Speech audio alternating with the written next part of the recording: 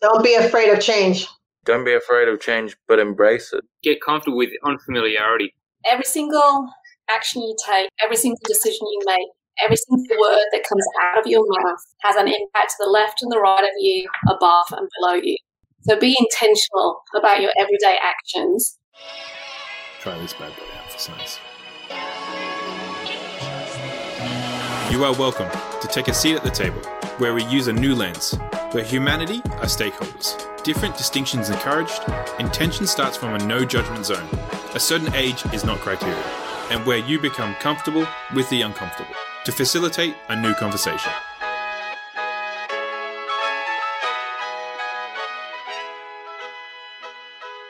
Welcome to the Decision Table. This is the finale of what has been an amazing series. Seriously, using the lens of what I really believe, and obviously, actually, after doing 30 of them, 30 other leaders do believe as well, is that there is a need for a new approach to leadership. So this is the finale to this as a lens on the Decision Table. So I'm looking forward to it.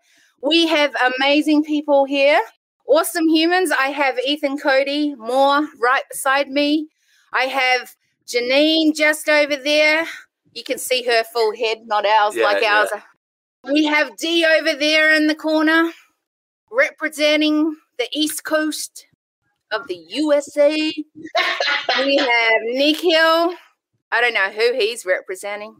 Who knows? But he's representing. He's here. I represent everyone. I am so grateful you guys are here on the table. Here's the thing.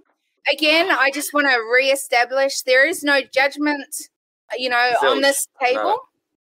No. And so everyone can say whatever they want. And as long as it brings respect to others that are on this table, I want to be clear on that. There is no agenda except that I want us to have a look at what has been sort of said. And then I want to see as a collective what we could think as next steps, maybe consider what even maybe it's more conversations around. I'm not sure because I have no idea because I'm not you. But I hope that as we go through today, that we will come out the other side with maybe how as a collective, we're going to be looking at, as a collective, going forward, how we can take what we've learned here and do something with it. And maybe there's more room for discussion around things. I'm sure that'll come out of this conversation, but I'm looking forward to it. So thank you, everyone, for being here. And yes, have you got your waters? This could be an interesting conversation. This is why I made it full one already. I'm good. You're good? Ethan's good? All right. Dee, are you good? I'm good. I got my water. You're good. Janine's good. Nikhil? I got my tea. Nikhil, you're good? I'm good. When you do that, I think of the car, when you're in a car and you see those bobbing heads. Oh, the bobbing head things. Yeah. Do you remember those? Yeah. Okay, I want you guys to really realize that you don't have to agree on this table on everything that's being said, okay? This is the reason I've brought you guys on here isn't for you all to agree, and maybe we will agree, who knows? But I do want to show you different viewpoints, I guess. Yeah, totally, right? So here's a few things. I just want to go over some of the things that have come out of the need for a new approach. There's been so many, and I'll be writing all of this up into a white paper, but there's been some certain things that have sort of stood out from other things, and that's curiosity, conversations. There's a need for it. There's things like joint purposes, accountability, human connection, an out focus, not in focus, a collaborative kind of new leadership, one that promotes empathy. Let me have a look. Some of the other things are driven, but one that's driven not with differences, but everyone bringing what I call distinctions to the table as a positive thing, not a negative thing. Yeah. Things like to do things with strategies that are different, seeing humanity as stakeholders, to bring a hope, a difference within that, to see humans first and challenges second, to ask different questions, to realize we come from different perspectives. There's a few. Any thoughts around that? And maybe just put your hand up first and then I know to call you first or whatever. Any thoughts, anyone? Nikhil. I'll kick off. I have to say that is such a range of ideas and concepts. I actually am trying to think, where do you begin with something that broad, right? Just full disclosure, I'm just thinking, holy cow, I'm actually trying to think of topics that we could think about here and start off talking about. But I think really that's actually reflective of where leadership is at the moment. That's what I'm thinking right now. That there's so much diversity, there's so many things going on right now. I think leaders around the world right now are probably thinking, oh my gosh, where do we start? Yes. Right? That's good. There's a lot of things. Janine and Dee, I heard both of your brilliant decision table conversations. Just absolutely loved them. And Ethan, obviously, I saw yours as well. Thank you. Yeah, no, it was brilliant because there were just so many various things that were covered. And I think this is actually one of the issues facing leaders right now is that there's just so much. There's this massive sense of overwhelm, just like bombarding people. And I think leaders are a choice right now. They have a choice to either step up, and actually do something about it with a new approach, which is what Kira Marie you've been saying. Or it's like, let's go down this old approach and let's just keep doing, bashing our heads against the wall the way we've always been doing it. And when nothing happens, we go back and we have another meeting and talk about things. And then, we come back and try using these old school methods of bashing our head against the wall to try and get results. And we've seen it's not working, right? We have seen it's not working. We see it everywhere. We're seeing it in corporations, in business right now. We see it in government and politics happening right now. We're seeing it happening in community issues right now. It's because we've hit this point, the convergence point, literally between new thinking and old leadership, and the two just don't work. The two just don't meet. And I think that's really a good place for us to maybe have a chat today is that, okay, what do we do to bridge that gap? Yeah, I love that. Okay, Dee, thoughts? Yeah, one thing that you said, Nikhil, that was, well, many things, but one thing that trying to mesh the old with the new, and a lot of leaders are still trying to do that now. And because they're not willing to change, some of the leaders are being left behind. So it's very important that we see that the change is happening now. It's not happening later. It's happening now. It's already here. So now let's begin to implement those things and let's change it. And it's okay when the change feels uncomfortable or we're not sure what to do. That's okay. And I think that's where the uncertainty is, because they're still trying to figure it out. Sometimes you're figuring it out as it's happening because it's new. It's a new thing. So let's go back to what you did that was not working. And when the implementation happens, let's implement based on what you know did not work. Let's sit around the table like we are now and have a discussion and see how can we make it better. And that's what I think a lot of leaders is doing now. So the ones that are not doing it, they're getting left behind. And it's sad to say, but it's true. Mm-hmm. Janine.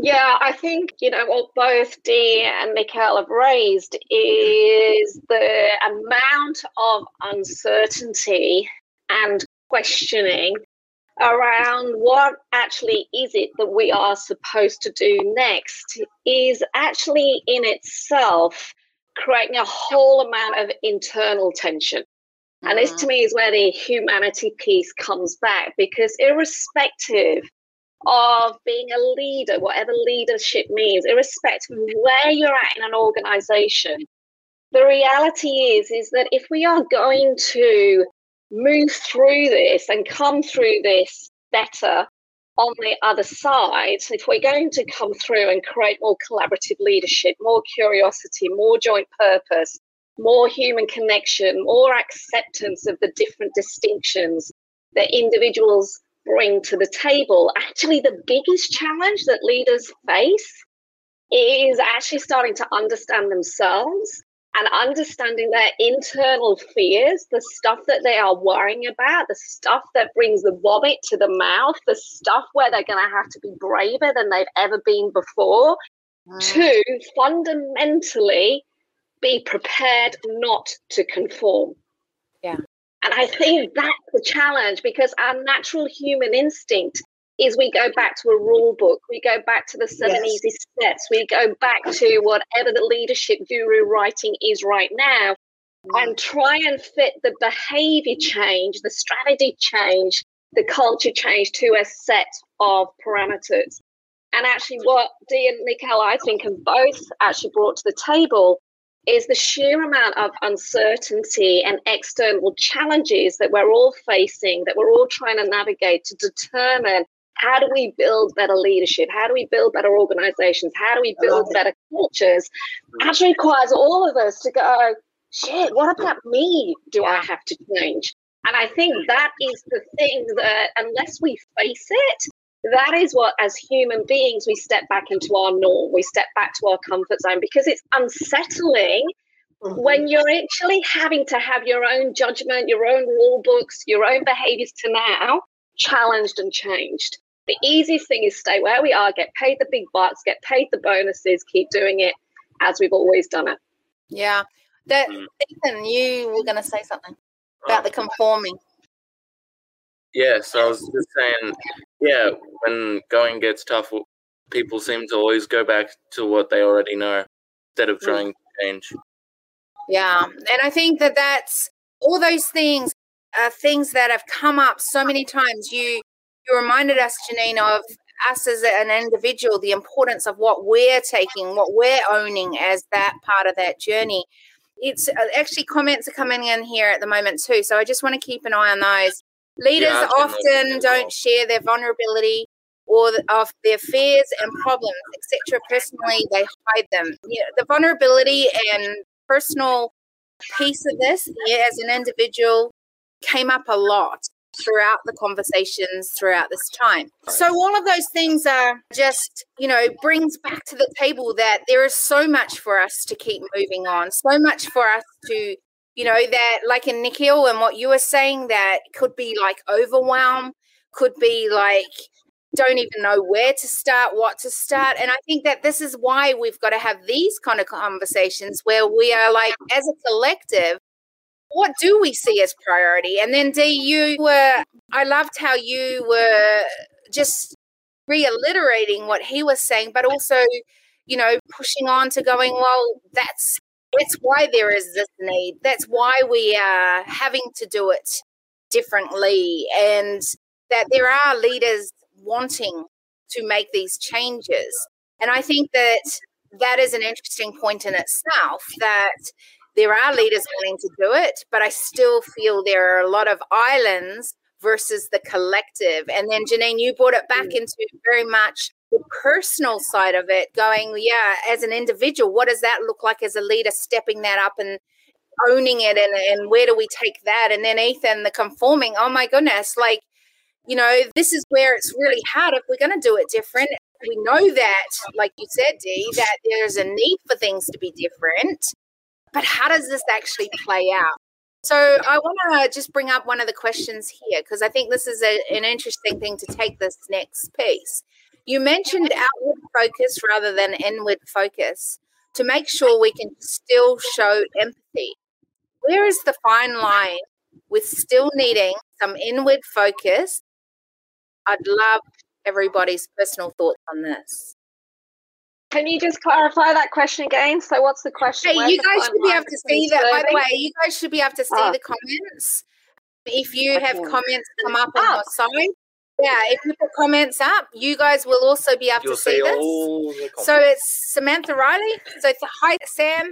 Good for you to be here. I love it. You mentioned outward focus rather than inward focus to make sure we can still show empathy. Where is the fine line with still needing some inward focus? Yes, I think. That's a great question, Samantha. And I think therein lies the biggest challenge. I don't think it's an either or. I think it's a continuous infinity between getting curious about what's going on externally, making sure that as a leader you can get perspective on what is happening in front of you, and getting curious about how people are feeling and how they're responding, and equally getting curious about what information actually are we not hearing or are we not noticing.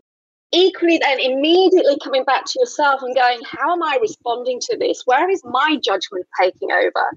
Where is my unconscious bias taking over in terms of trying to solve this problem? I think this is the challenge, because we all naturally have a go-to point where we feel comfortable.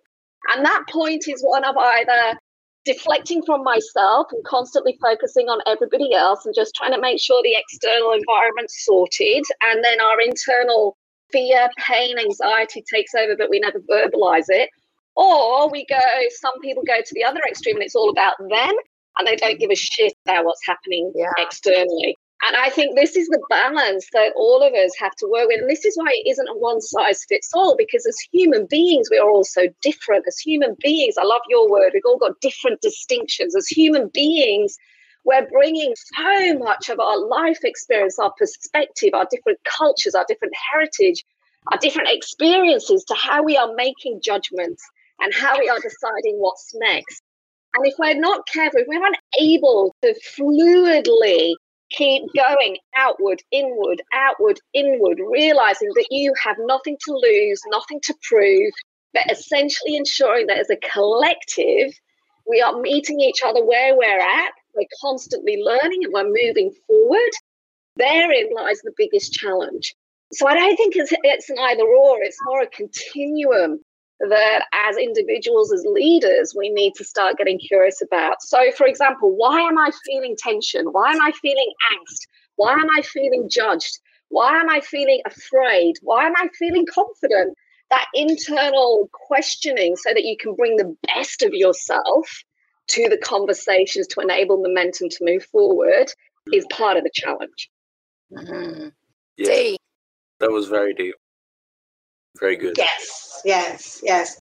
I think for me, that question, there needs to be a balance, because sometimes the leaders can be so emotional, connected to the outside, where they forget about themselves. So to me, it really should be a balance. You should be able to know and be aware of what's going on around you and how it can affect you, your family, and your business, like what's going on now.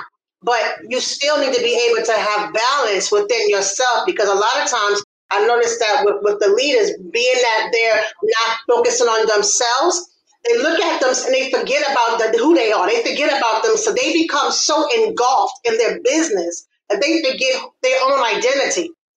So when the business is not functioning, they wonder, well, who am I? Because they don't have that balance. So you can't, as a leader, be so focused on the outside and not yourself. So to me, it has to be a balance. As a leader, you have to be able to be balanced, to know what's going on, how to shift and maneuver, how to change if you need to be, but also being able to make sure that you're able to have the correct decisions for yourself. Because you cannot be so engulfed in your business, but you forget who you are. But your business can close tomorrow, and then you wonder, who am I? You have no identity outside your business. No, you need balance. I think you need balance to be able to effectively function on both. Any thoughts? I agree. If you don't have balance, well, you're right. Who are you without your business, or who are you in that business? You really do need balance. Yeah. Yep. Nikhil, any thoughts? Yeah, so I love what you guys are saying, but I'm going to be a little bit contrarian. Not that I disagree with you, I want to present this as an alternative perspective. That there is no continuum, there is no balance. There's just an integration of who you are internally and externally. The fact that you define that there is a line there basically is what's causing the issue. So what happens if there's no line? What happens if there was an integration of who you are internally with who you are externally? What if you were just being literally? I know it sounds really fluffy at that point, but if we were to bring that into practice, there's a beautiful story that I read about business people in the Mediterranean, where when someone was talking about work-life balance, there was like, what work-life balance? It's like our work and our life. It's our life. There is no line here which says one day you're this and next day you're that, or 1 hour you're this, next day you're that. Our kids, they go to school, they come home from school, they come to our bakery, they help us out, they're getting to know our customers. We just integrate it. This is what we do as a family. This is just who we are. There is no difference. There is no separation. Work and life, it's just life, right? But I think when you think about it in that way, one step further is that internal, external. You can look at some of the great teachers out there who say, you know, as within, so without, perception is projection, you know, as above, so below, all those different things. I look at it from that point of view is that, okay, the very fact that you're defining that there's a line there is probably what's causing the issue, right? Would you think if your internal and your external were both being reflected, what happens if when you were out there in an external but being internal at the same time? And partially that's what was being said by, I think, Janine, you were saying that there is, why can't you both, right? So same thing, why should there need to be a line? What happens if we remove that line? Oh, we're getting some D first then, Janine. Okay, when I said the balance, because sometimes the leader don't even know who they are.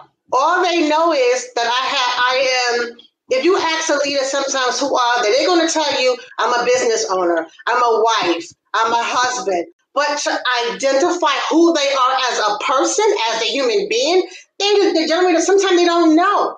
So when I say the balance, not that I'm drawing a line, I just need to make sure that the leader knows who he is or she is outside of everything, because you are first a human being. So who are you? Trustworthy? Are you reliable? What makes you up as a human? You know, that's where the balance comes in. And it's not that I'm drawing a line, because I hear you, I feel you, because if the line is, that means somebody's split. So I don't mean that. I just mean that you need to be able to understand who you are as a person, because the person comes to the business. The person comes to the marriage. The person comes to everything. So as the person, who are you as a person? So when you understand who you are as a person, then you can be effective in any situation. Love it. Janine. Yeah, and I think as Samantha said here, this is why there's so much angst, right? Because we're all saying the same thing in that we don't necessarily believe there should be a line, and yet society has created that line. So I think that the question that's now going on in my head is, what is stopping it? Because we can talk about leaders as a subject matter, leadership as a subject matter, and as experts we can work with leaders to try and help them become better.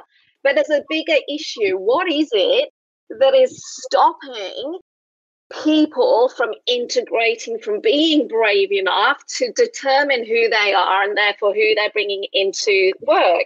And I think part of it stems from this innate desire to conform to an expected behavior model, to conform to an expected set of results we've got to get, to conform to how to deal with difficult conversations, to conform to how do we build strategy, to conform to what it means to be a leader.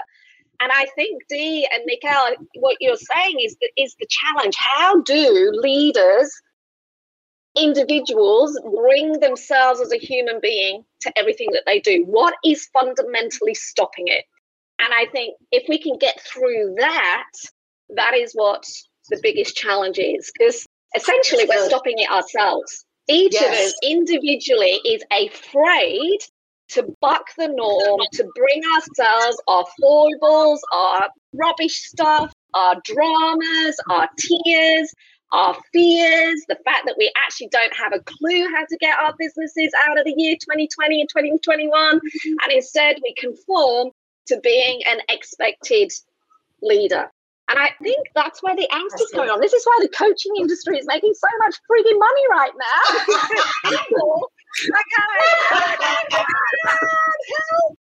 It's so true. Okay, Nikhil, you were about to say something as well. Awesome. I love the question you posed there, Janine. Is like, what is stopping us? I mean, my perspective is just this unnatural identity that we're holding on to, that people are placing those labels on us. And I noticed that Jason says to us that we're all saying the same thing. We're all talking about the same thing, just using different phrasing for it. Yeah, I think it's not so much we are maybe saying the same thing. We're just looking at it with different perspectives. And I just want to address that. It's not that we're disagreeing, but it is different lenses, right? Yeah, Right. A different perception of what you're saying. Yeah. It's just about different lenses because we're all different. But I think it's an interesting question you ask. What is stopping us? In my mind, I think it's this fake identity that society's imposed on us. But when I look back, through the way human beings are conditioned, we're conditioned to be tribal. We're conditioned to be conformist, because non-conformity, not listening to the leader, not listening to the tribal head, would get you ostracized and kicked out. So you had to face the elements and, the wild beast and starvation and no warmth, and community was everything you needed to survive. So conformity is kind of built in our DNA. And I think we're at the point where, is it evolution or is it time for revolution in the way we're thinking, to actually move beyond that cluster thinking and start thinking more as individuals? Because we also, it's a little bit cliche, but every single person is a leader within themselves. But then the question is, does every single person want to be a leader, right? Does every single person want to be that leader? Some people are just quite content in following. Some people are quite content in saying, you're the leader, you tell me what to do. So my big thing over here is, okay, cool. What do we do next? So how do we address this? What's the answer to this? And Tark is just saying we're a good-looking crew. Thanks, Tark. That's what we need to do. That's exactly what we need on Sunday morning. Nice. Look, I think, Nikhil, just so many of those, the whole thing that we've talked about right now is the wholeness of a person rather than just seeing the individual a piece of, right? Yeah, exactly. An individual. So as an individual, we come as a collective. And I think that part of this individual is that there are some that will stand up and be strong and be a leader. There are others. If we had all leaders, then we would have no followers. So who is leading? Like, honestly. And so that's where it goes from individual to collective. Yeah. Now, that's one piece. But then we've got to go, okay, and I'm hearing what you're both saying, Janine, Dee, but here's the thing. Like, we have a systemic way that has kind of brought the old style of leadership to the table. It has got us, served us, maybe not served us, but if we're not careful, we continue to do it the same way. We continue to fall or default back to what has been conditioned as a systemic way to do it, the biases that then come to the table because that's how it's always been done, that's how it's always going to be doing. And I think it comes back to us as individuals to then stand up to going, well, how are we going to do that differently? So, yes, we see it as a collective. Yes, this is the default system. And yes, how do we now, what are we going to do with that? Because I think that it's so easy to go, and I've been guilty of this too, that you go back to, well, everyone else does it this way. If I do it differently, they're not going to understand me. I just had a conversation with someone who is so smart this morning, and he's changed everything about what he's doing right now because he wants to actually do the person that has been sort of hiding inside for so long. Mm-hmm. And he's known, he's made a lot of dollars. He's a very smart man. And now finding, hey, but people aren't understanding me. People don't get it. And I'm like saying, here's the thing. As a leader, and if we have to shift this as individuals, we need to become more confident to stand strong in whatever that is, and to know that if you truly are to stand strong as a leader that is willing to do a new approach to leadership, then it takes for you to be able to pioneer a new way. And that is not comfortable. No. Carrie, and I think part of the challenge behind that is everything that you're talking about, 100% agree. Yet it's beaten out of us in the playground. That willingness to be different, to question, to ask a deeper question, to say, I don't understand this, I don't agree, is eaten out of us in the playground, in the schoolyard, because from the year dot, we are trying to conform and to follow rules. And this is part of what we're trying to do. I mean, I'm a victim of that. As a kid, it was like any point of difference was beaten out of you by the schoolyard bullies, by the queen bees in the workplace, by the 360-degree reviews in corporate. Anything that is different is shaved off so that you become this lovely, smooth individual that goes into the workplace. And what we actually need is to find those cracks again, find those sharp edges, build up that belief and that confidence that you don't have to agree with the masses. So if we take it to leadership, if we take it to an organizational perspective, the hardest thing to do is to ask the deeper question. is to ask the next question, is to challenge the decision. Because actually the easiest thing to do is to go along, to make a decision and to move forward. To create the space to allow challenge and debate and difference of opinion and difference of insight and acknowledgement of what people are scared about is something that has been written about for so long. We've talked about authentic leadership. We've talked about real leadership. We've talked about courageous conversations. We've talked about curious questioning. There's a lot of theory on this stuff. The reality is actually doing it is hard.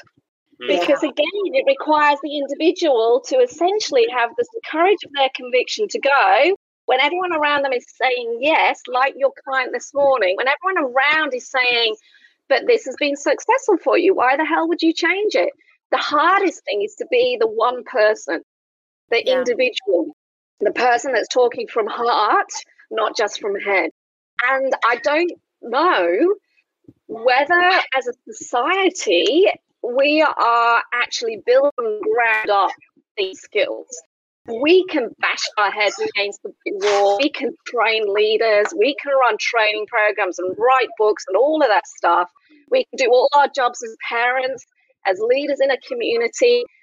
But the reality is the world likes us to fit in boxes.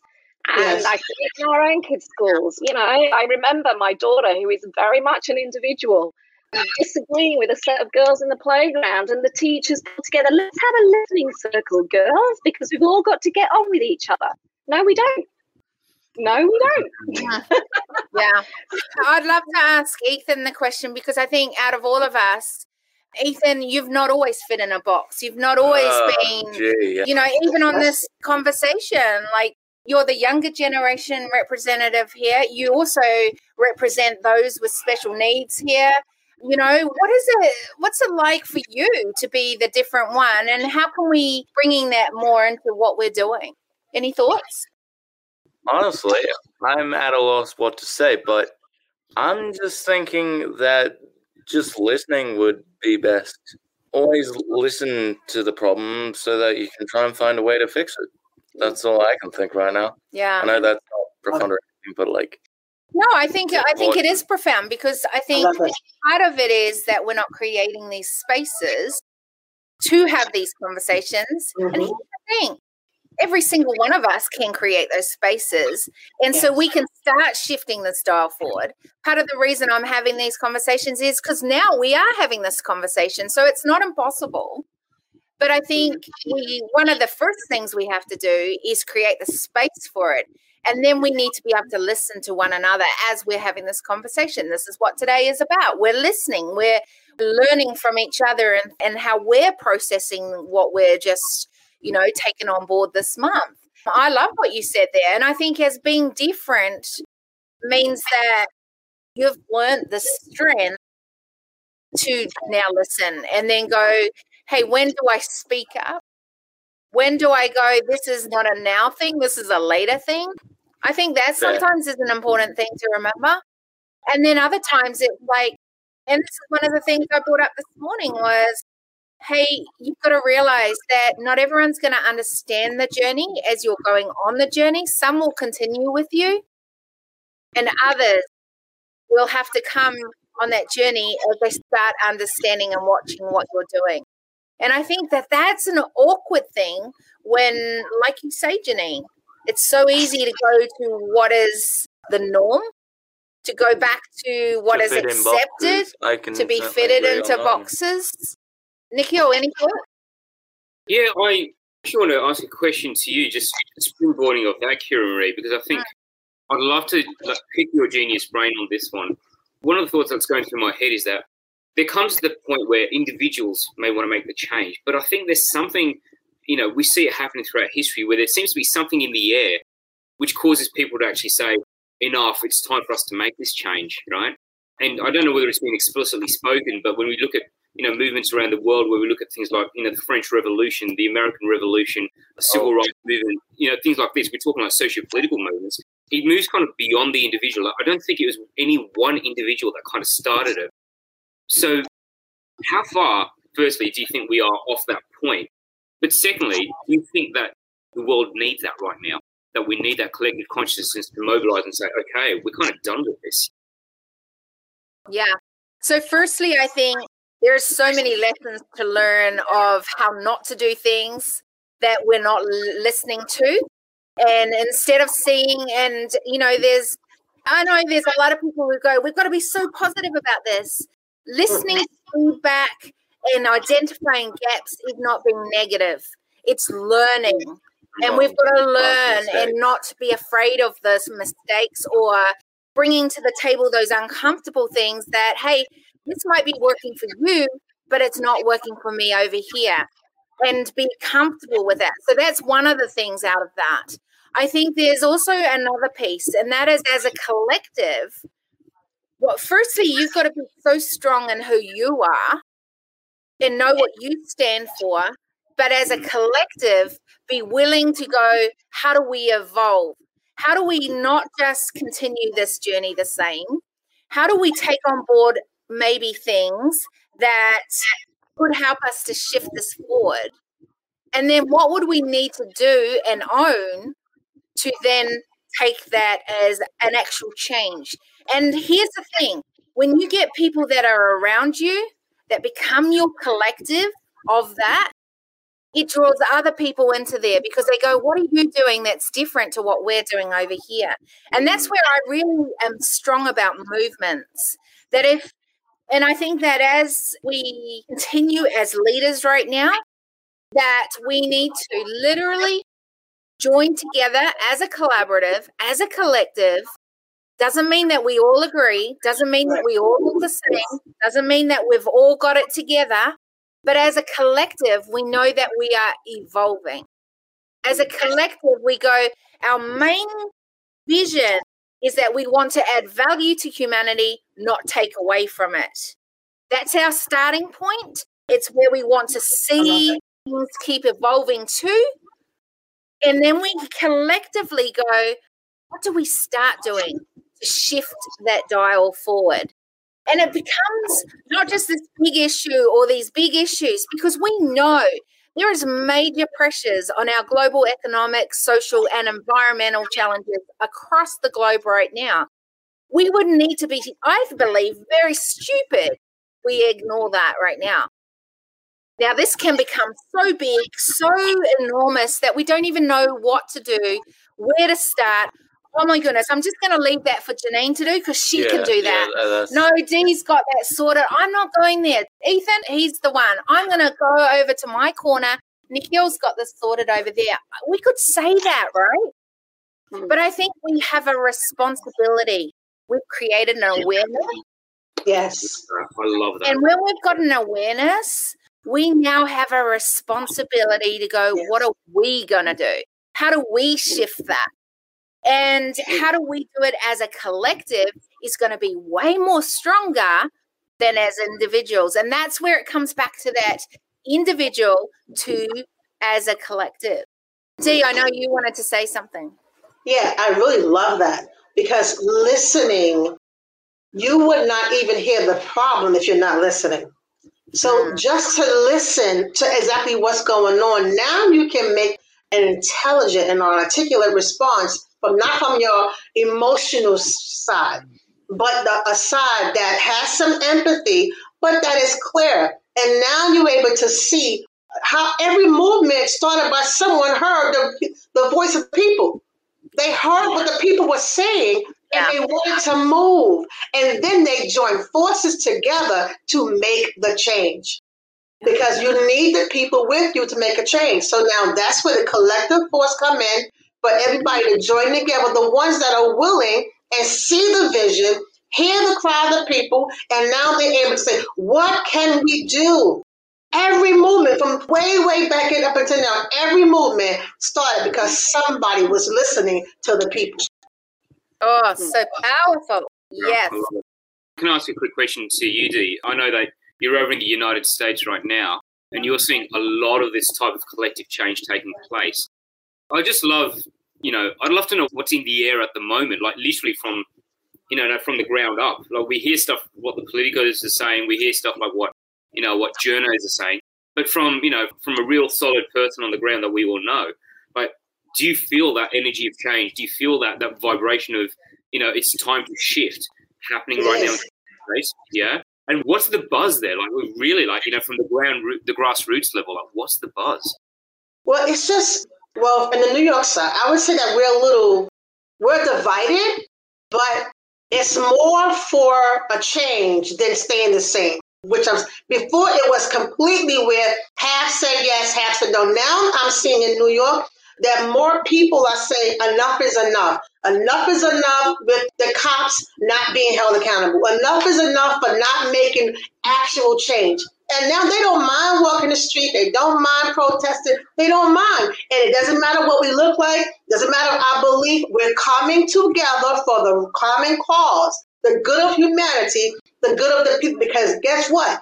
Just because it was your color today, it may be your color tomorrow. So we're coming together for the change of the people, for society. Because if what's affected here, it can spread. One thing they say, a little leaven can spoil the whole batch. So that little bunch that's there, it's just started spreading. But because the people stood up and they said, we will not take this. That might not have been my child. But I felt the heart of the mother when that man was saying, Mommy, I need help. He was calling off his mother. So somebody heard the cry of the people, even today. So someone is hearing, someone's listening, and they're moving and they're coming together. Even when there may be some not the majority on the sidelines saying no, people are still coming together for change. And change is happening. Laws is being changed. The different things are because somebody is standing up. And that's who has the guts to stand up and say, enough is enough. Exactly. Okay, so I just want to answer this question. It's been here with Jason. How much depth exists in the doing-based leaders right now? I think leaders need to think what's under the road being built rather than building the road itself. I thought this was an interesting question. So question again is, how much depth exists in the doing-based leaders right now? I think leaders need to think what's under the road being built rather than building the road itself. Wow. I think that talks to what Dee's just shared, to be honest, in that something happens which causes people to start going, enough is enough, and essentially the shift is changing. So, as if we take big business or leaders that are continuing to keep going in the way that they've gone, actually what's happened 2019, 2020, going into 2021 is this momentum is starting to build at the grassroots level, which is what Dee has just shared. And I think what happens is that reaching such a scale, it's the stuff under the road, which again then comes back to what Ethan was saying, is the leaders that don't listen to the momentum that is happening outside of their control are the ones that will build businesses that are not relevant to the people. And it's that ability, I think that there's an added dimension to the listening piece, because we can all listen. There's hundreds of things where we learn to listen, but the big challenge, I think, is how to listen without judgment. I think it's tricky. Because again, every single one of us, no matter the color of your skin, the religion you have, your cultural heritage, how you were brought up, the job you're currently doing, every single one of us has this internal coding and judgment. And the hardest thing that we need to work on, the biggest shift, is to be able to listen without judgment. Yes. It's really tricky, right? But if we can listen without judgment, that's when we can see the road, what is underneath the road that is being built. We can actually hear what is being said as the momentum starts building. Because as Nikhil said, togetherness, actually the collective togetherness is the only thing that has ever driven change. Togetherness is the only thing that has ever driven change. And this is why I'm really excited about where the world is going. The worst thing that we can do is listen with judgment and go back to exactly where we were. And so I look at the people I work with and the amount of questioning around do I want to go back and work in this way? How do I change as a leader? Say, what actually are the KPIs, the results that I want to achieve next year? Actually, what don't I want to do? What don't I want to do in my business next year? And so the questioning is starting. And I think this is where that momentum, whether it be race, culture, environment, economy, all of it is bubbling. And it's the organizations and the leaders that listen to Jason's point of what is going on beneath the surface that are the ones that will survive through this. But listening without judgment, I think, is one of the biggest challenges every individual has, no matter where they come from.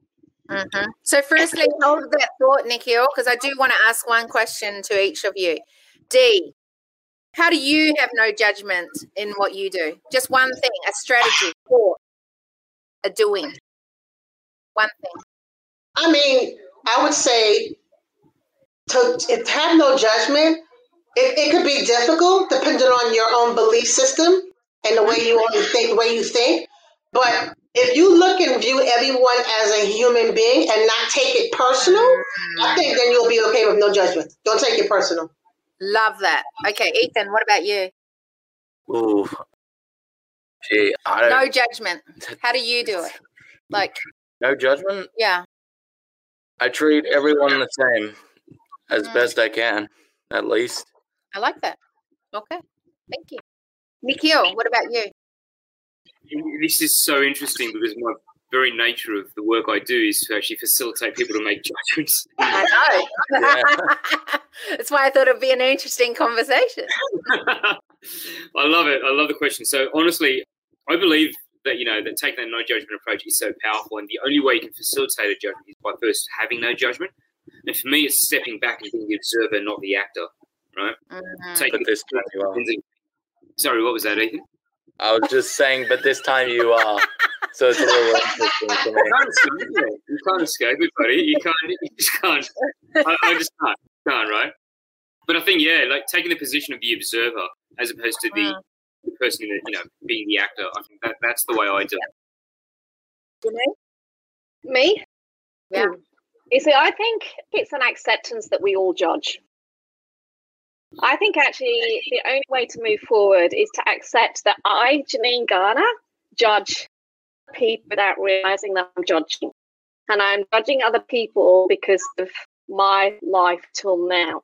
And only when I accept that I have all of these internal distinction and decision-making tools that may or may not be right, in fact, most of them are wrong, actually accepting that I judge and being willing to change and willing to learn a new approach is the only way we can move forward. I think, I say to people, and people go, I don't judge anyone. I treat everyone as I go, bullshit.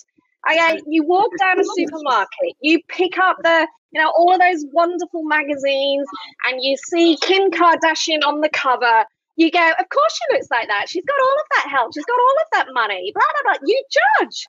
We judge each other all the time. And I think until we can own that is one of the horrendous flaws of each of us as human beings, and until we can be prepared to relearn, to have our judgments to now challenged and changed, until we are prepared to actually go, you know what, every single day, of every single moment, I am learning to become a better human being, then again, I think that's part of the challenge of humanity. It's part of the challenge of leadership. It's part of the challenge of change.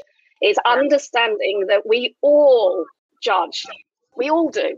But it doesn't mean that we're wrong or right. It's just understand and be prepared to change. Be prepared to have the difficult conversations. Be prepared to go, oh my God, I'd never realized that that's what I was bringing to my decisions.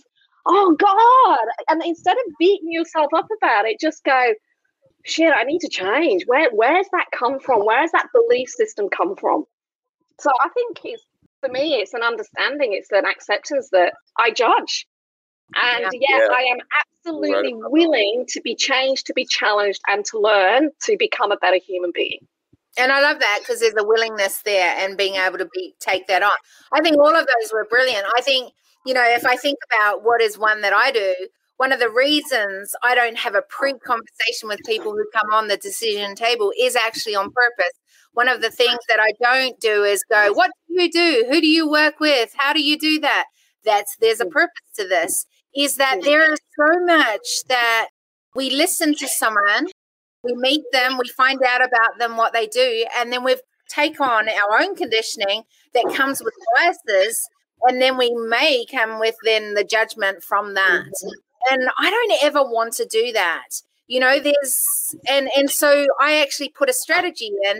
I literally, as soon as people, and you guys have been on this, so you know I'm not making this up, but I literally just go straight into the conversation, because I don't even want us to think that I'm going to take us anywhere. Because if I do that, then I'm not open to listen to where the conversation needs to go and be able to navigate that. And I think a lot of what we're doing these days with this new approach is about navigating these uncomfortable conversations to actually go, well, what are we going to own from those conversations? And then what change will come outside from that? And, you know, it's not comfortable, because, like you say, Janine, this is not your norm. This is not something that I always talk about, your decision DNA. It's not your natural DNA to go around going, because that's how we've kind of got on in life. We've figured out, oh, that's how they do it. Oh, I don't like what they do. Don't do that. And then we make our decision based on that. And where we're bringing this conversation today is that, what if we had less of these principles where you do it this way because this is how you're meant to do it, to going, we start using lenses, right? But that's a whole different gamut. That's not the norm. It's not, and a lot of us as leaders don't even know how to navigate it. Right. Let alone want to have these conversations. Come on. There's many that don't even want that. So we've already established there's some people that honestly don't want to come on this journey. And that's okay. But keep doing it the old way and you'll keep getting the same results. Right.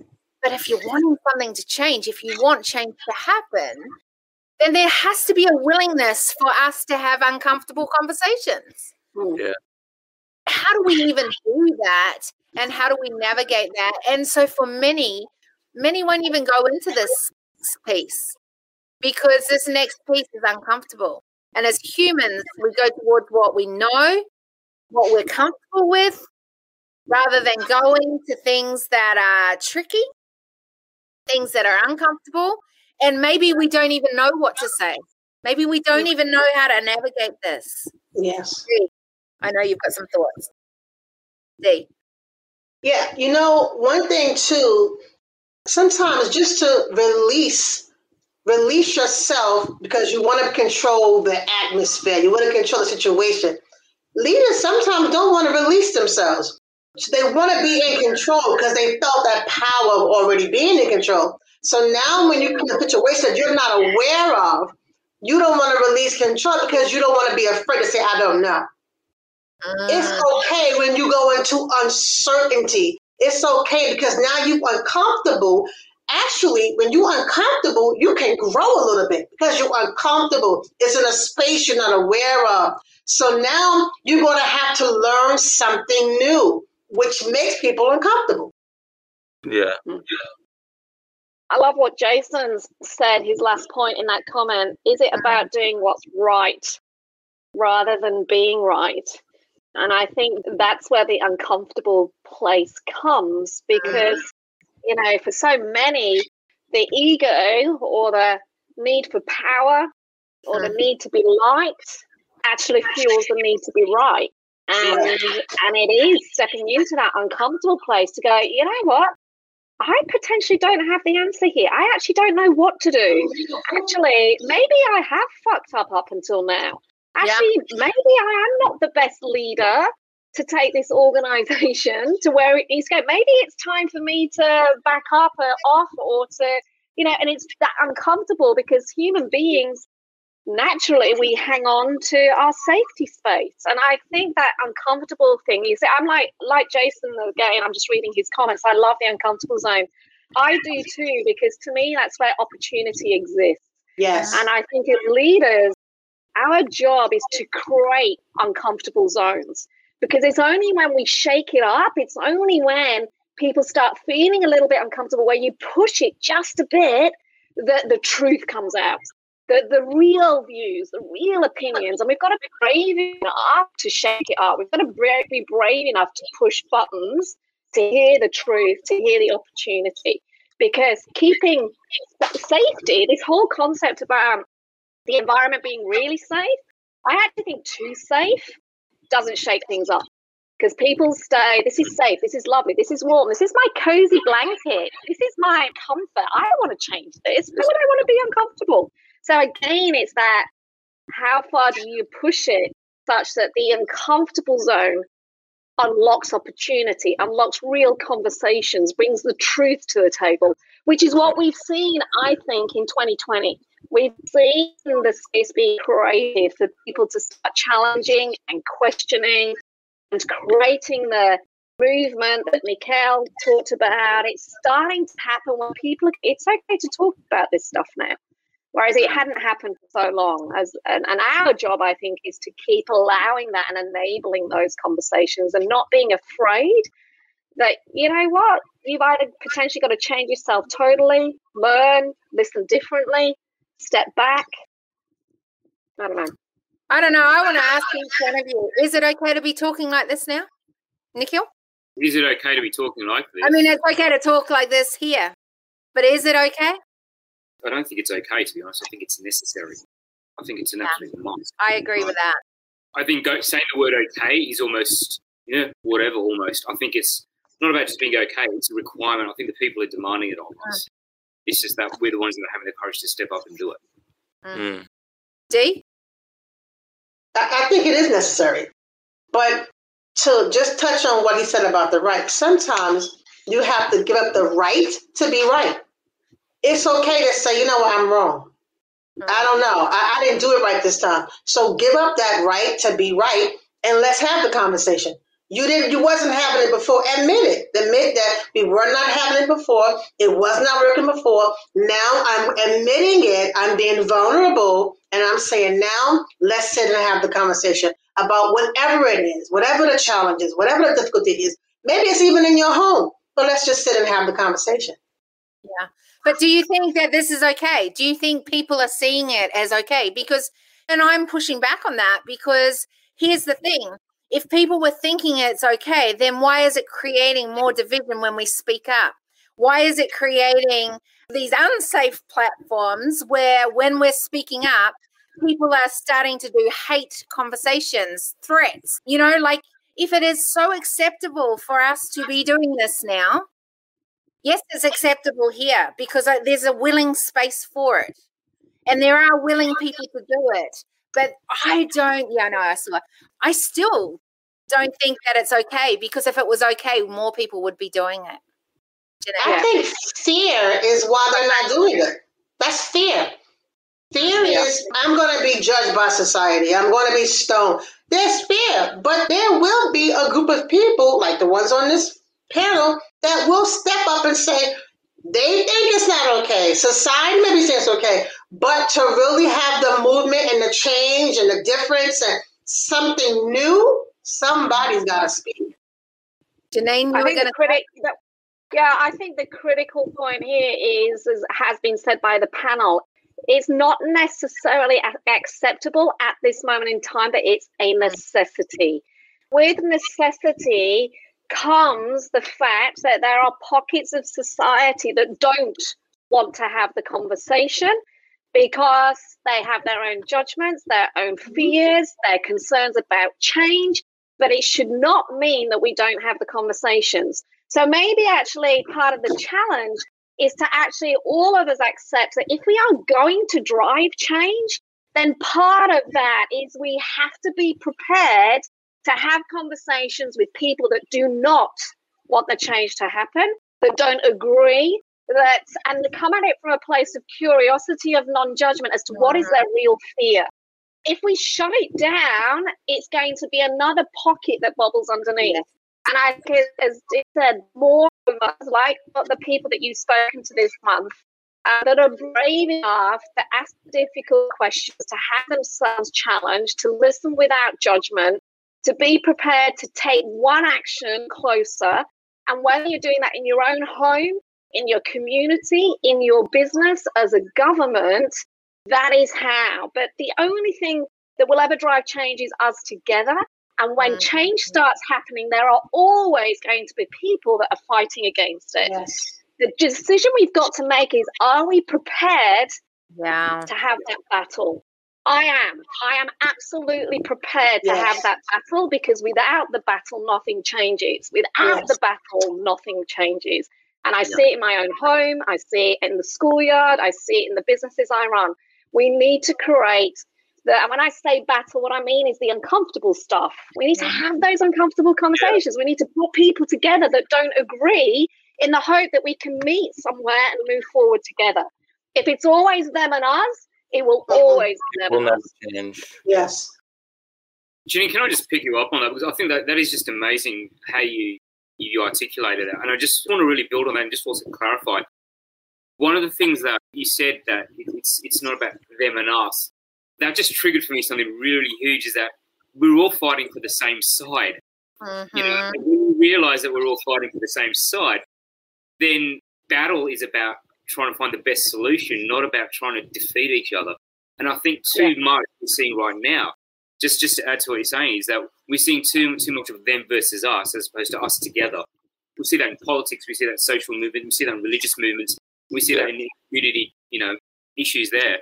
But what if we did take that perspective? And, I love the fact that you just raised that, because it's just like got a whole flurry of ideas just running through my head now. That's brilliant. Thank you. Thanks for sharing. Pleasure. No, that's awesome. Yeah. Dee, did you have some thoughts on that? Yeah, I think sometimes people have different solutions. And that goes back to what the guy said about giving up the right to be right. You have different solutions, but it's the same problem. So now let's look at the root of it, like he was saying, what's beneath it. Let's look at the root of the problem. Let's look at maybe your solution is right, but maybe there's a better way. But what is the better way? So because if it's the one problem, we all agree this is the one problem, we all can't be right. So let's be willing to give up that right to be right to find the best solution. The best solution for this problem. And how can we implement it? Because there will be some casualties whenever there's a war, whenever there's a problem. Somebody's going to lose something, but what is the best solution? And I think that's the problem that people look at. They always think that their solution is the best. No, yours is the best. No, what is the best for humanity? What is the best solution to actually have an answer for this problem? And I think if we can think about that, then things would be different. I also think that part of the challenge is, yes, what is the best for humanity, but maybe getting curious about what is the best for humanity right now. So maybe it isn't about going, we want to go from here to here, but actually if we go from here to here, we are making a step in the right direction. Correct. And maybe if we started accepting that what is right for now isn't necessarily right for the ideal future, but actually right for now is stepping us in the right direction. And maybe that's where all of us have to learn the art of compromise. What is right now? Right. So, Janine, I would take that a step even further, and that is going back to what you said, Dee, and something that is so strong on my heart, which is we go back to the decision table saying that humanity are the stakeholders. That's our ultimate thing. We want value there. But the reality is we're not there. So have a look at our starting point. And I think that's what we've been talking about. That's the conversation, is our starting point. Yeah. And going back on what you said, Janine, is so how do we go from our starting point, which is here, to making sure that every decision we make is actually using the lens of humanity as stakeholders? That gap is so big. Yes. And so what we need to now do is go, how do we do the next step? And it's not that changes. We want to be there. That's where we're aiming for. That is the core vision. but that we are shifting and working towards. And I think that this is often the thing, that we think if it's too big, whether it's in whatever anyone is building right now, I want to be having, a business, an organization that has no judgment or all inclusive, right? And we go, that sounds so great. I'll do that one day. That one day could be today. Every decision you make can be working towards inclusive environment or a non-inclusive environment, right? But it shifts you towards having a time where everything becomes inclusive in the way that you are building the culture. And I think if we can go back to this whole new approach to leadership is, and we know that and work out as a collective, what that core vision is that we're working towards. And the conversation today feels like that it's adding value, not taking away from humanity going forward. Then what is our next step out? We know we've started to, having conversation around problems. We've had conversations around what is, possible, opportunities, concepts, thoughts, and going, okay, now we know those are all the things that we'd like to see. Now we know that these are the problems we've got. That's our starting point. So as a collective, from our conversation today, what do we say is the next step that all of us can start doing and start shifting towards? What is the outcome we all desire and want?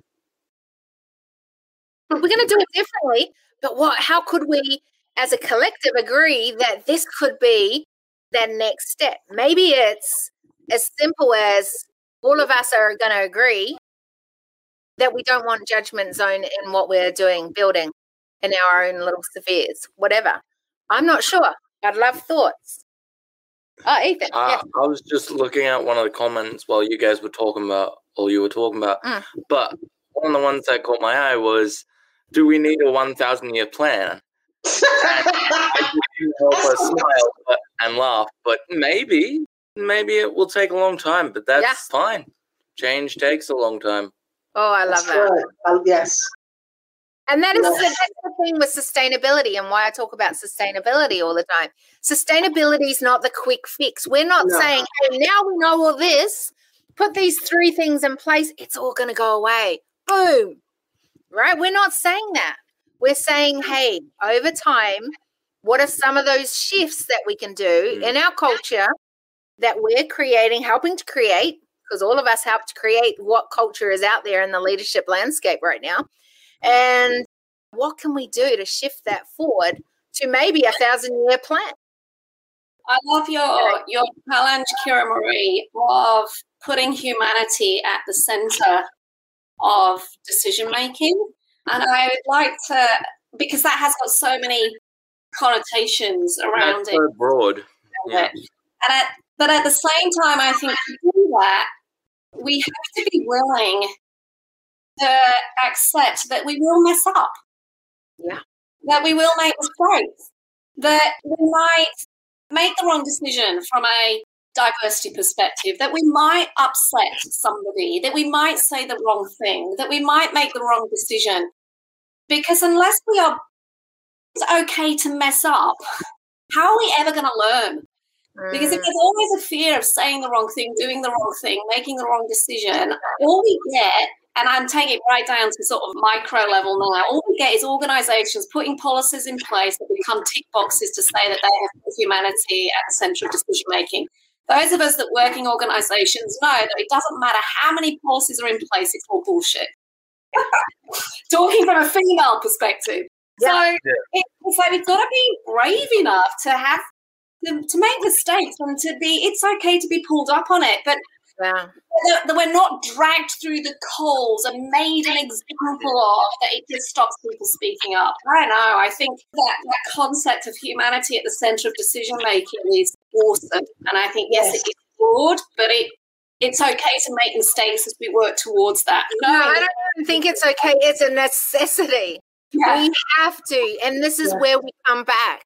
If humanity is real, and this is going to be a massive topic on not next month, but the month after as humanity as stakeholders. We will go deeper into conversation around this. But if you think about it, reality is if humanity are the stakeholders at the decision table, then we've got to be human. I don't know about you, but I'm imperfect.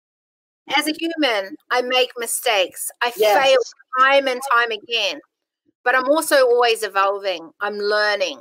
And I think that if we can bring that back into leadership, as a human, we turn up as a human, as a leader. And leadership is going to look different. Leadership is going to change.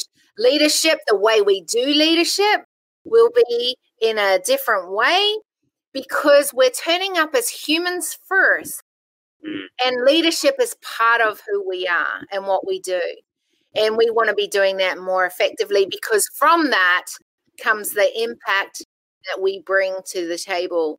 And if we truly thinking about the impact that we're bringing as a leader, then we will care what decisions we are making at the decision table. Yes. And that's kind of what it is. So let's bring this all back together. We have said there's this new approach needed. We go, yes, humanity as stakeholders at the center. But then we go, how do we now do this in a micro way? How do we start doing, what do we agree on here? We might disagree on the different ways that it can be done, but maybe there's something that we can take as a step that we do all agree on. What could that be? Nikhil, any thoughts? Oh, my first reflection of that, well, it starts with the individual. Like you've got to be willing to step up yourself. But I think that's almost a bit of a platitude, to be honest. I think it goes much, much deeper than that.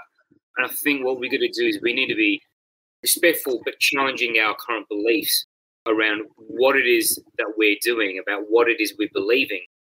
Because if we just keep believing the things that we've always done, and we use that as a lens to go through, well, this is the way it worked, then we're going to keep doing that. No matter how much we keep saying we want to be the new approach to leadership, we need to actually rattle those beliefs at our very core. As Dee said, yeah, it's exactly, that's what it is. We've got to rattle our beliefs at our own individual core, but also not be afraid to then question those who are nearest and dearest to us, and then take that out further into the community. I think that's a progressive thing. Yeah, where it is, we need to challenge our own individual beliefs, not just accept them for what they are. So I get that, but how do we do that as a collective that have been on this conversation? Otherwise, we're just having a lovely conversation, right? And nothing changes from this conversation. I haven't learnt anything. I'm not taking anything from this. Maybe I am, but how do we know that a change has happened? And maybe it's just that we start questioning differently. I don't know. Like, that's what I'm interested to hear from you guys and then figure out what this could be as a collective. Come back to me on that. I think that the one thing, and this is it, that there is a one thing that we can agree on from this table, and that will be something we put in place or do differently that will start helping shift this dial forward. One thing I think, too, it goes back to identity, too. First, you can identify what is it that you want to change. What is it in your leadership style or whatever area, what is it that you want to change? And then when you say you want to change it, now implement it. These conversations are happening. They're happening here. They're happening somewhere else. Maybe it's a trickle, but it's happening somewhere. So if you're listening and you're tuning into the conversation, I go back to what I said before. Where did you find yourself in this conversation? Because if it's going to start with you and you're going to be part of the change, then you need to find out what areas that you want to be different in. What areas do you want to correct? A lot of times from childhood, from society, from our school, we were taught so many different things. Like Nikhil said, let's go back and let's evaluate that. If it does not serve you for where you are right now, how about we let it go? How about we change that because it doesn't serve us anymore? And now let's find out the areas that we can control and can change. And maybe that means letting it go. Maybe it means just being released in those areas because they're not a part of who you are right now because you are evolving. You are changing. Let's embrace that change. And sometimes that's very hard. But to really be a part of what's happening now, you have to embrace it. The world is changing right now. So if you sit and you say, well, I'm going to sit in my house, then you're going to go stir crazy. So why don't you change something and be different? It's okay. Because whether you be different, the world is different anyway. So be a part of it or be isolated. And we want you to be included. That's where the inclusion comes. We want to include you in it. That's why we're having these conversations. We're having it so that you can hear it. Not only listen, sometimes you listen and you don't hear. Let's listen to it, let's hear it, and then let's move. And then let's come back and talk. Come back with the feedback. Come back with your feedback and tell us how did it change? Because change always show up. You can't say you changed and no one sees it. When there's a change, it shows. So come back to us and tell us. Come back to Kimberly and tell her, I was changed by this. I used to do this. That's how we're able to see that there's something that happens. Somebody is coming up, being bold to say, listen, I found myself in that conversation and I changed. Janine? I think the intention, particularly in what you've created, Marie, is there, right? Is an intention to be and a commitment to be a brick in the wall of change. And together, that brick can become a very powerful force of change. And for me, I think that the commitment from this conversation comes from a comment that Jason posted earlier, where it's a willingness to actually see what is going on under the road. A willingness to actually go deeper under the road and get curious as to what is really going on, what's the real fears, the real concerns, the real questions. And I think as leaders, it's that willingness to go under the road and bring that stuff to the surface that will drive home. So maybe to wrap it up, it's like, and it comes back to curiosity, but I think curiosity is still not strong enough, but it's like you've got to go deeper. You've got to ask that difficult question. You've got to have the conversation that people are afraid to have. You've got to really see what is going on under the surface, that if you were to prod it a bit, it would come up, because therein are the answers. Therein are the answers that we're looking for that will absolutely set the change off. I don't think we're having enough proper conversations. We're having surface level conversations. It's interesting, isn't it? Like, I think this is brought up so much. I think that it's, we've definitely been curious here and created awareness around many different things that we see are so important in moving and shifting the style forward. I think what is interesting also is then how we can see how others can come and be a part of being that change. I think what is difficult is, and something that I'd love to finish up on, and that is the question around the fact that we've had this conversation. We now are starting to ask questions on what that would mean for us, maybe the people around us. What's the next step? What do we do? And I'd love to hear from every single one. What's the next step? Janine, what's the next step? I think that's part of the challenge, is that there is a step 1, 2, 3, 4, 5, 6 to this, which is probably why we're all having the same conversation. But there are so many next steps.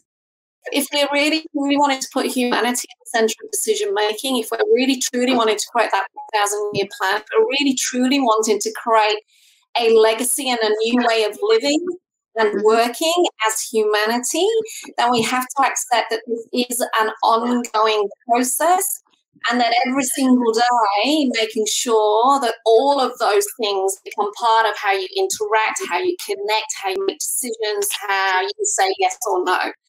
And it's a commitment to doing things differently, not bursting into comfort zone. It could be the deeper questions. It could be listening to that judgment. It could be asking the difficult question. It could be standing up for somebody that is quietly, you can see has something to say, but is scared to speak. It could be challenging the person at the top on their decisions that they're making. It could be pulling out policies that are now outdated. So it's so deep, Kira Marie. I love it.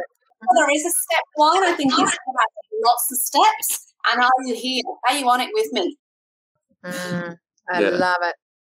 Nikhil, I think for me, if there was a next step for me, probably similar to what Janine was saying, but I think the way I'd articulate it for myself is that I need to have the courage to step forth and talk to people, to talk to more people.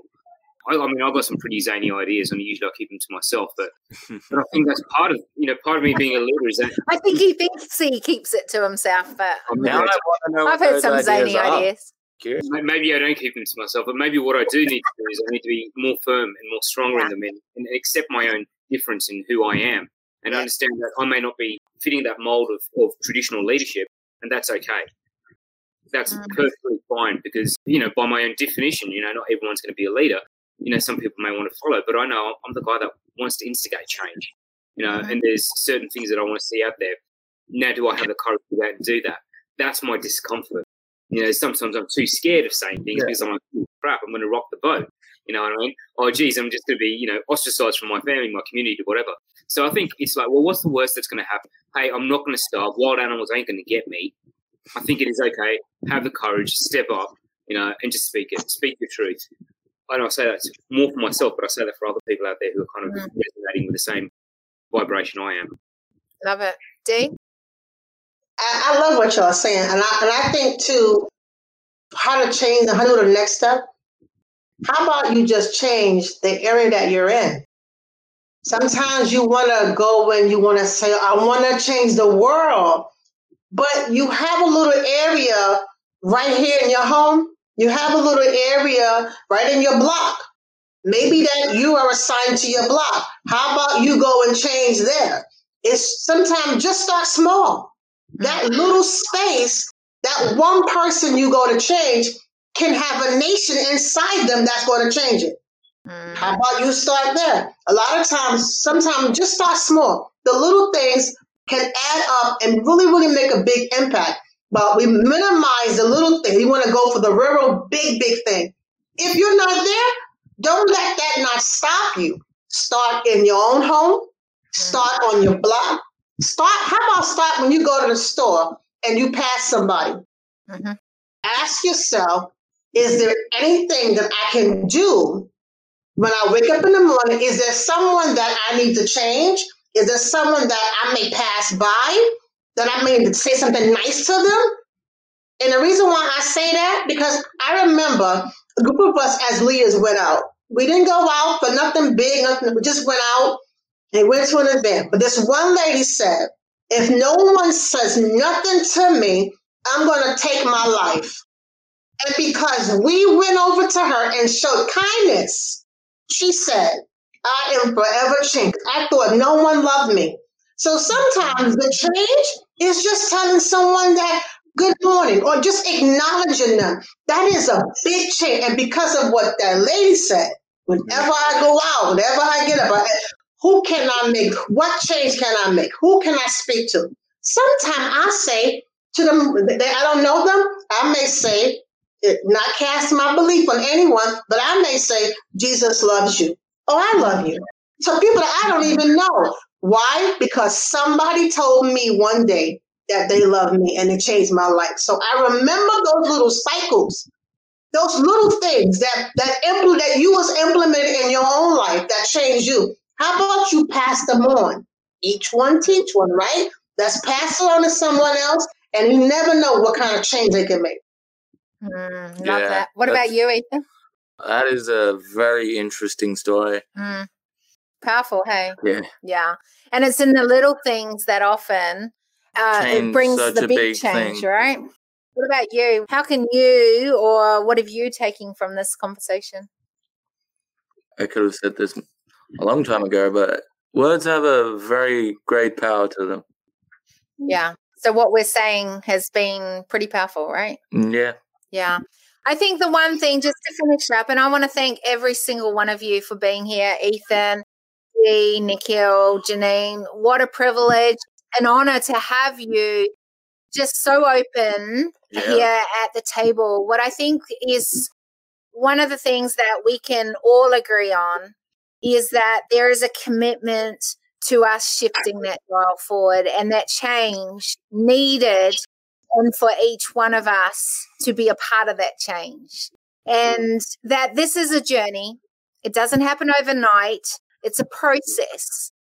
Yes. And this conversation has begun a process of how we can step forward, how we can be part of the change, and that we're not isolated, because already we've got a few people who are collectively thinking, hey, we need to commit to this, we need to keep shifting the dial, and we are wanting to see humanity as stakeholders at the decision table. And I think, that is such a privilege to be in this space with others that are going to be, from this moment, continue maybe, or going to, or evolve to the next level of what that looks like. And I think for me, I'm very grateful to know that there are others that want to see leadership, go to its next level. Yeah.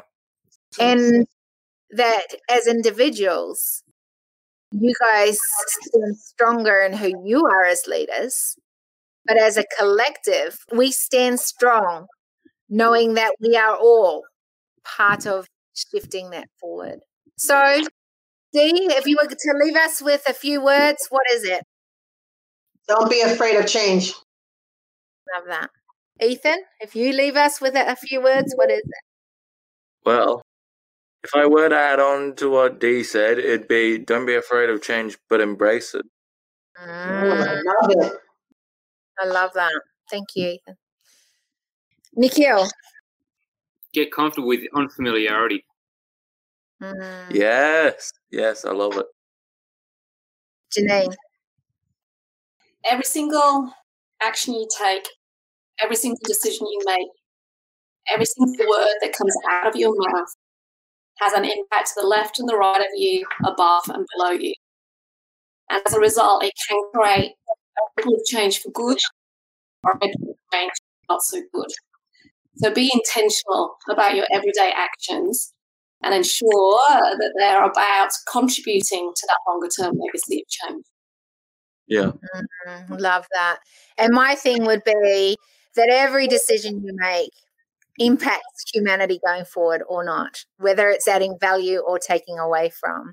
So let's be part of the change that is needed, that we all agree on is needed and continues to be needed.